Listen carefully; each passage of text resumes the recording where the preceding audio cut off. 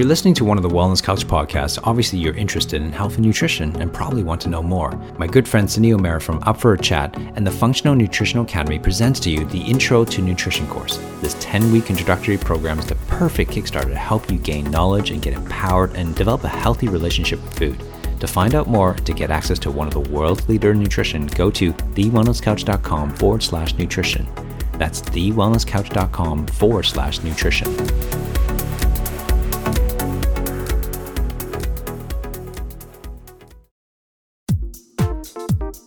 TheWellnessCouch.com, streaming wellness into your lives.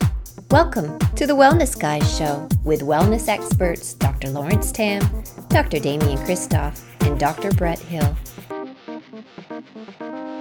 Welcome to the Wellness Guys. I'm Lawrence Tam. I'm Damian Kristof. And I'm Brett Hill. And this is the Wellness Guys Show, a weekly show dedicating bringing wellness into our lives. I think after 300 episodes, I think we're getting slower and older. I don't know what it is. You just took a little pause. I thought, that sounded good. I might do a little pause too.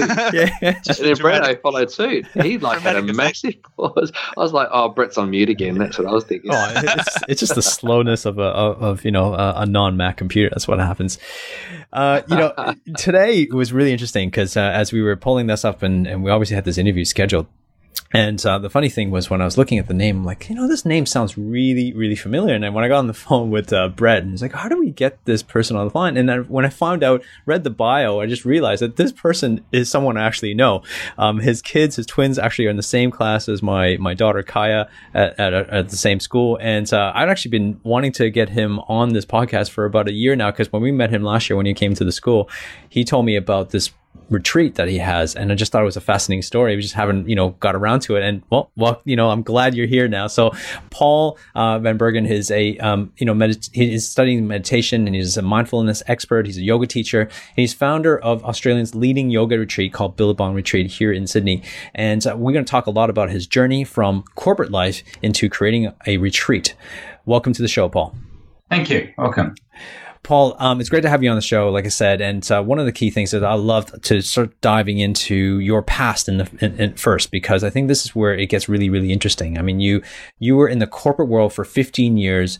Can you tell us your journey and what made you transition from that life and even into the life of looking into health and wellness? Was there something that happened to your life, or was it an awakening? Something happened, going on holidays? What happened? Why did you decide to want to leave the corporate life? Sure. Well, it wasn't as much that I decided I wanted to leave the corporate life that I kind of got thrown out, you could say. So I had an objective which was completely money dominated for many, many years, and all of my businesses that I started were all about making as much money as possible. And I launched a new retail business, and I put all of the money that I'd earned in 10, 15 years in London into this new business, and promptly lost it all after 9 months. So it didn't go according to plan, and I found myself living on an island in Thailand, kind of licking my wounds, if you like, thinking that it was the kind of worst thing that had ever happened to me. And I happened to live just down the beach from a yoga and health retreat, and so I started wandering down there during my days because I didn't have much to do, and really through hanging out near this yoga wellness retreat in Thailand for 6 months, through osmosis, I really started to understand what health was and wellness was all about, and that really was the catalyst for taking a bit of a different direction in my life. I'm not sure we're still there. We're all still connected there. Yeah, we're all connected. I was just waiting for you to jump in, Damo. Exactly. See, I told you. There was just like a little, it was like R2D2 kind of got into there, but he didn't. So, Paul, this all sounds great because, I think many people listening to this would have had some kind of desire to go and create a wellness retreat or to create a wellness environment where they could not only live the wellness lifestyle but actually share that with other people. You met the love of your life in doing all of this, and you've created such an amazing environment for people. Do you find that it's it's everything that you want it to be? Like, is it are you now living the dream? Well, a lot of people say that, of course. So we lived on site for 8 years, and I'd go over and walk over to the other side of the property, and I'd be teaching a yoga or meditation class, and people would say that to us. They say, "Oh, you must be living the dream. Your household must be so zen and quiet and tranquil." But unfortunately, when I went home, my twin boys were just as mad as any other twin boys, and my baby girl in our house was just as busy and hectic as any other households with young kids. So no, look, it doesn't suddenly make your life perfect. It's still a business, and I think that's been a big part of my journey, is that learning that just because you're running a yoga mindfulness retreat does not necessarily make it living the dream, but it's all about how you respond to your life, how you deal with challenges, and actually that's just as applicable when you've got a normal corporate job as if you're running a mindfulness retreat. I suppose the benefit of doing it when you're running a mindfulness retreat is you're constantly reminding yourself of the practice that you need to do.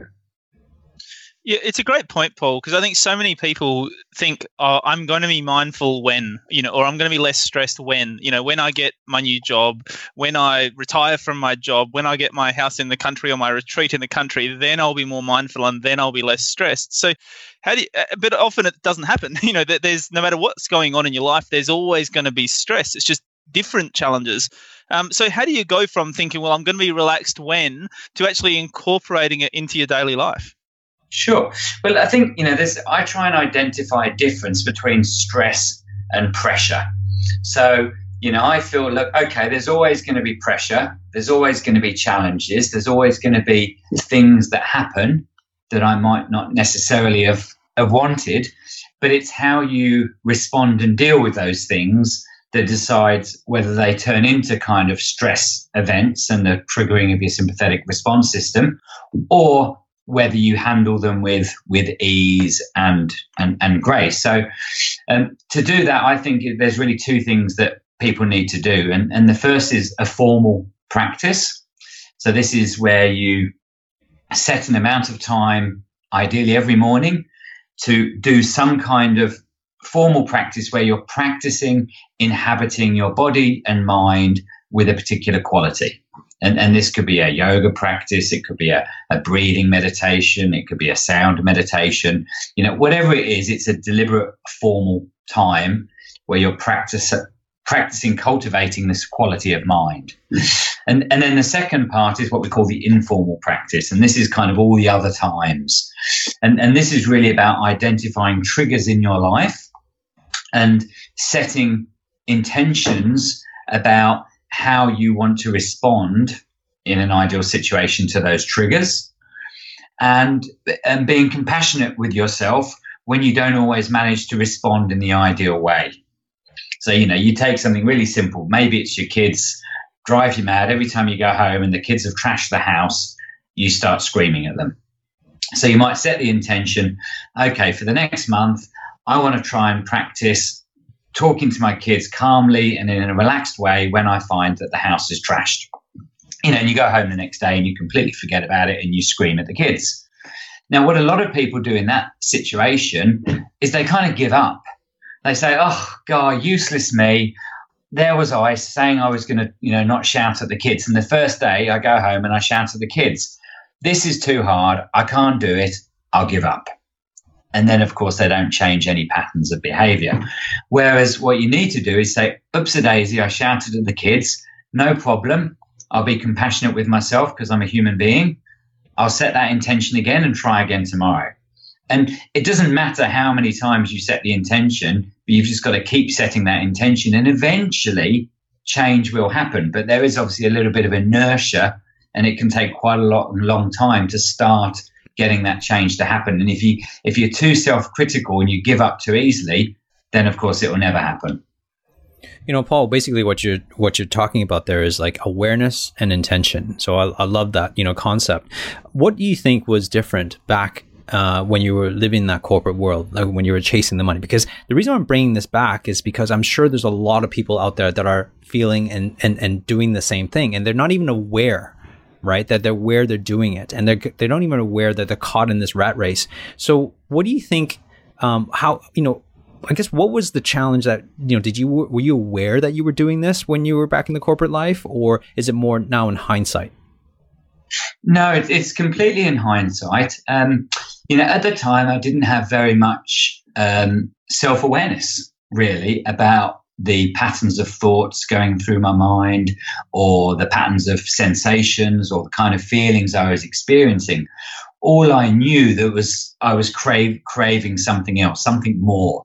It had to be, a bigger house, or a better car, or more money, or more successful business and more clients. And it was a constant dissatisfaction with the present moment and a craving for something different in the future, like this kind of future projection of happiness. It was like, well, I'm not quite happy with my life now, but as you said earlier, in 5 years' time, when I get that $10,000 pay rise, or, when I get that new house, or when I get that new wife or husband, then I'll be happy. And you don't often realize you're locked in that loop of future projecting a state of happiness. Whereas, what a lot of the teachers say is that actually it's about being in the present moment and being content with each and every moment of your life, whatever the circumstances are, because it's that craving for things that are different which causes suffering and unhappiness. These are such great points, and it's really refreshing. I think this message I've heard 5 or 6 times this week, so it's really it's amazing to me that I'm hearing this message so many times this week, and I'm sure that there's other people out there driving, going, "Yeah, Paul, this is right. That's right." When somebody gets to that point and they realize that maybe they've been chasing this happiness thing that might arrive at some other point when the grass is greener and on another day, when they realize that they've been doing that, what do you think are necessary steps? I mean, you've got retreats at your retreat center, the Billabong Retreat Center, but is it that they need to go and do a retreat, or could they just, start to enroll in some level of extra mindfulness, or is it that they need to check in and have some conversations? What's a really good next step for someone who's in that sort of place? Sure. Well, I think the realization for those people is that actually they can cultivate their own reality, and that is possible to create their own reality through some kind of practice. Now, what each and every person has to do, it will be different for each individual, for each person. So certainly the traditional wisdom's always said you need some kind of teacher or guide who will, sit down with you, work out what's going on with your life, work out what your life situation is, and design some kind of what we call personal practice that meets your needs and your requirements. So, first and foremost, I'd recommend people finding some kind of teacher or guide, or, whether it's a meditation teacher, a mindfulness teacher, a yoga teacher, but someone who can take your own personal situation into account. Look, obviously I'm biased towards retreats, but the reason retreats are really beneficial is because they take you out of your normal environment. And it's been shown quite clearly that for neuroplasticity to occur, in terms of how the brain changes itself, novelty and being in a novel environment is a key indicator of a good place when neuroplasticity can help. So it's easier to learn new patterns of thinking when you're in a retreat environment, because it's very different to your normal environment. It's interesting you talk about novelty, Paul, because often when we think about changing habits and creating mindfulness and all those sort of things, we think about repeating it and doing, being really consistent with it and trying to do it every day to build those neurological connections. But you're saying kind of the opposite is important too, of getting out of that comfort zone and doing something different. So how do you find the balance between those two? Sure. Well, I think, to get you going on a new path, the novelty is very important. To kind of, if you're stuck in a rut and you can't seem to change your habitual patterns, then as a kind of, a stop, okay, and let's move forward. The novelty is important. It's like kind of being, kicked onto a new path, if you like. And, for me, that was it. I found myself living on a beach in Thailand. It was a very novel environment. I wasn't living my London life anymore. And actually, when you speak to quite a lot of teachers, you'll often find that people tend to be kind of kicked or pushed onto a new path. And then once you've kind of got onto that path, then it's about that kind of repetition and consistency and just practice, just daily practice of, setting intentions, or practicing gratitude, or practicing observing the patterns of your mind, or practicing observing the feelings that you can notice, all of those kind of things. And that's when it really is about, practice. Paul, one of the things that you mentioned about intentions, intentions are, you mentioned the power of intention, and you talk about why is it so important? Is there a time frame that you should, create that inertia, like you mentioned, on how to break through inertia? Because oftentimes people get lost, goes, yeah, I'm going to have the intention, but they don't do it long enough, or that it's too short, or they don't, commit themselves. What is your recommendation for that? Sure. So I think with intentions, I suggest to our clients that they should stick with one thing initially and set an intention to practice for 1 month. Remind themselves of that intention every day. And this is where journaling or writing the intention down or repeating it during a meditation in the morning can be very powerful. And then also reviewing how you did against that intention at the end of each day. So, for example, when I started on my mindfulness practice about 10, 15 years ago, I noticed that I was quite an aggressive driver, and I was very intolerant of other drivers. And I also always used to hoon through amber lights. And so I set the intention that I wanted to be compassionate and kind towards other drivers. And I always wanted to stop at amber lights and use it to do a little bit of breathing practice. And then, of course, the next day you go off and you completely forget and you hoon through the traffic lights, or you break your intention. And it's important to review that and say, okay, I didn't meet my intention today. No problem at all. I'll try tomorrow. And it doesn't matter how many times you don't meet your intention. The only thing that matters is bringing yourself back to that intention again. It's exactly the same process as when you're meditating, that you stay focused on your meditation technique of choice. Your mind wanders invariably, as it always does, and then you bring yourself back into focus.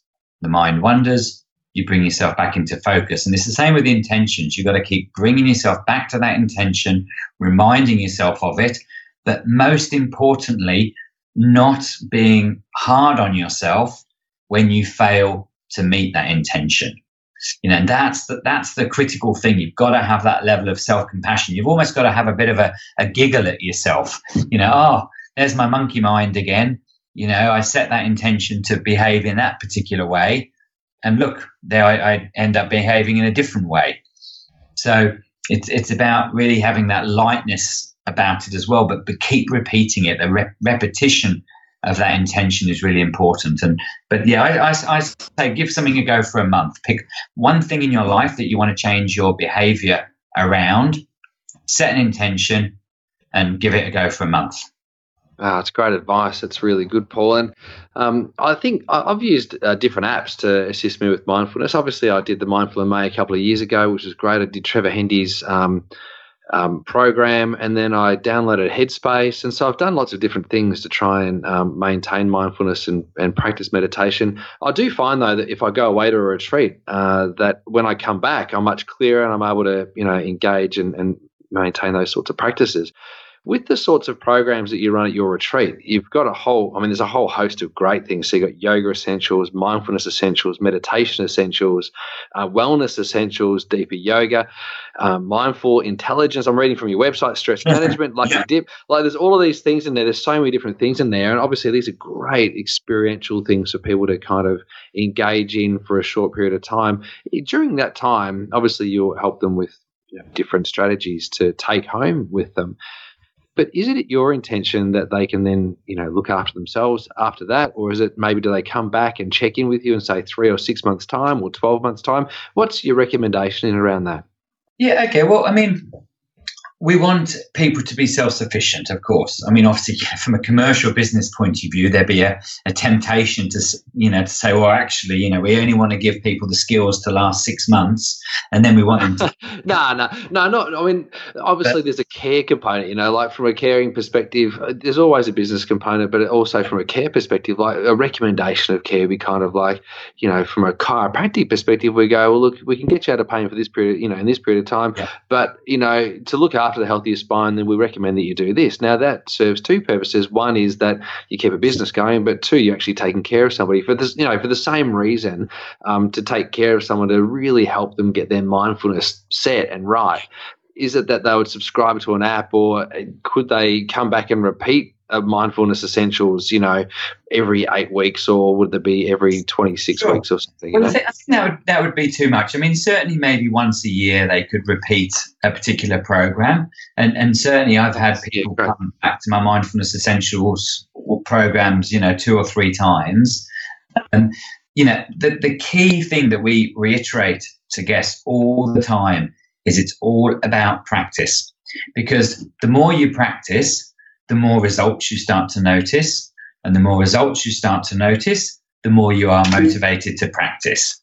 So that kind of, practice creates results, which creates motivation. So that's really, when I actually first set up the retreat, I thought, what is the essence of what I want to leave people when they leave this retreat, so they get more than just the benefits of the retreat? And that is this whole concept of doing a personal practice, of practicing inhabiting your body and mind with particular qualities. And of course, what you're doing then is you're training your frontal cerebral cortex to be able to notice and make maps of the other parts of the brain. And, and that's really what you're doing. You're growing that frontal cerebral cortex each time you practice observing your thoughts, observing your sensations, and observing your feelings. And that's what makes the difference. That's what brings that level of awareness to people. Paul, you've spoken a number of times about setting a good intention, but what makes a good intention? Like, are there rules around that? Does it have to be in the positive? Does it have to be worded in a certain way? Do you have to use it in a certain way or with a certain frequency? Like, what makes a good intention to be able to move forwards? Yeah, well, an intention is a little bit different to an objective. So, the best intentions are really about how you want to feel about things. So you might set an intention about how you want to feel towards your partner, or you might set an intention about how you want to feel about yourself when you're at work, or you might set an intention for, how you want to feel about your financial situation. So it's not really as much about, okay, I want to set an intention that I'm going to make $1 million in 12 months' time. It'd be far more better to set an intention that says, I want to feel content with my financial situation, or I want to feel secure in my partnership, or I want to feel challenged within my work environment. So it's really about changing or setting an intention about how you want to interact with the elements of your life. That's what makes an intention powerful, because that's what's achievable, and that's what you can guarantee you can achieve. Who knows if you're going to make $1 million? Who knows what happens to other people? It's hard enough to control yourself, let alone other people, but you can control how you respond to your life. And so that's really what good intentions are about, is setting an intention about how you want to respond and feel towards different aspects of your life. One of the things that we run a retreat called the Wellness Breakthrough every year, and so one of the things we talk about with the participants is they give us 3 days of their lives, and a lot of times most people don't even spend that time away from their life, their work, and their family, and it's really difficult for them to even unwind. Do you find that with people when they come to a retreat that it almost takes them a day or so just to kind of unwind from the busyness, the monkey mind of their thoughts and the pace that they've been living in, and they don't realize that they're actually in that pace what's a recommendation? What would you recommend for them to do on a regular basis to help them have that awareness and also help them unwind?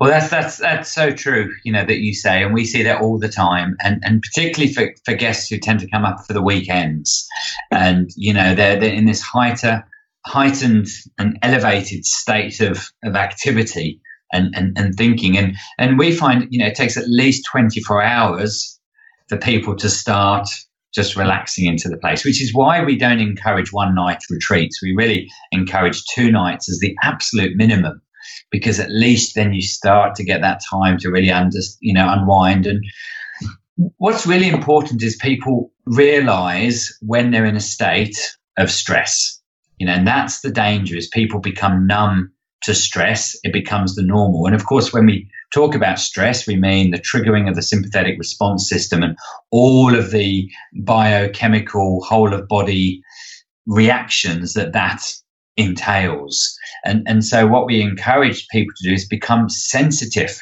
to stress. And so they know when they're experiencing that response. And the only way to do that is to experience the opposite of stress, the parasympathetic response. And you can get that by going on a retreat or, going to spend a day in nature, Unfortunately, going down the pub for a day and drinking doesn't help you experience that response, because what it does, it numbs your sensitivity. And really what we're trying to encourage people to do is become more sensitive to stress. So you notice earlier and earlier when you're in that state. It's interesting you talk about, I guess, getting in that state of relaxation so you can understand how you deal with stress. But I guess sometimes at the breakthrough, we sort of do the opposite as well and put people in really challenging situations, whether that's, high ropes courses or, various different activities we do to help them see how they deal with stress as well and to help work on it from that perspective. Do you take that approach as well, or are you more just the gentle relaxation side of things? Well, no, I agree with you as well. I think, it's possible to be in a pressurized situation and handle it without stress. So, some of the physical yoga postures are designed to be challenging and to put you under pressure. And what we teach people is how to be in those very challenging physical postures, but stay calm. And of course, a big part of that is through the breathing. So I think in a way we do the same kind of thing. We do get people to do challenging things, but we teach them how to do them whilst staying in the parasympathetic response without triggering the sympathetic response. And a lot of that comes down to the focus of the mind and cultivating a smooth, steady breathing rhythm. Even, if you're in some crazy posture, or even if you're on some high ropes course. One of the things that's, you've created is this beautiful retreat. And I'm sure you had a lot of thought put into it. I mean, it's just, it looks amazing. And so what are some of the elements that makes your retreat, that creates an environment, and how can some of us create that environment, I guess, in our own homes?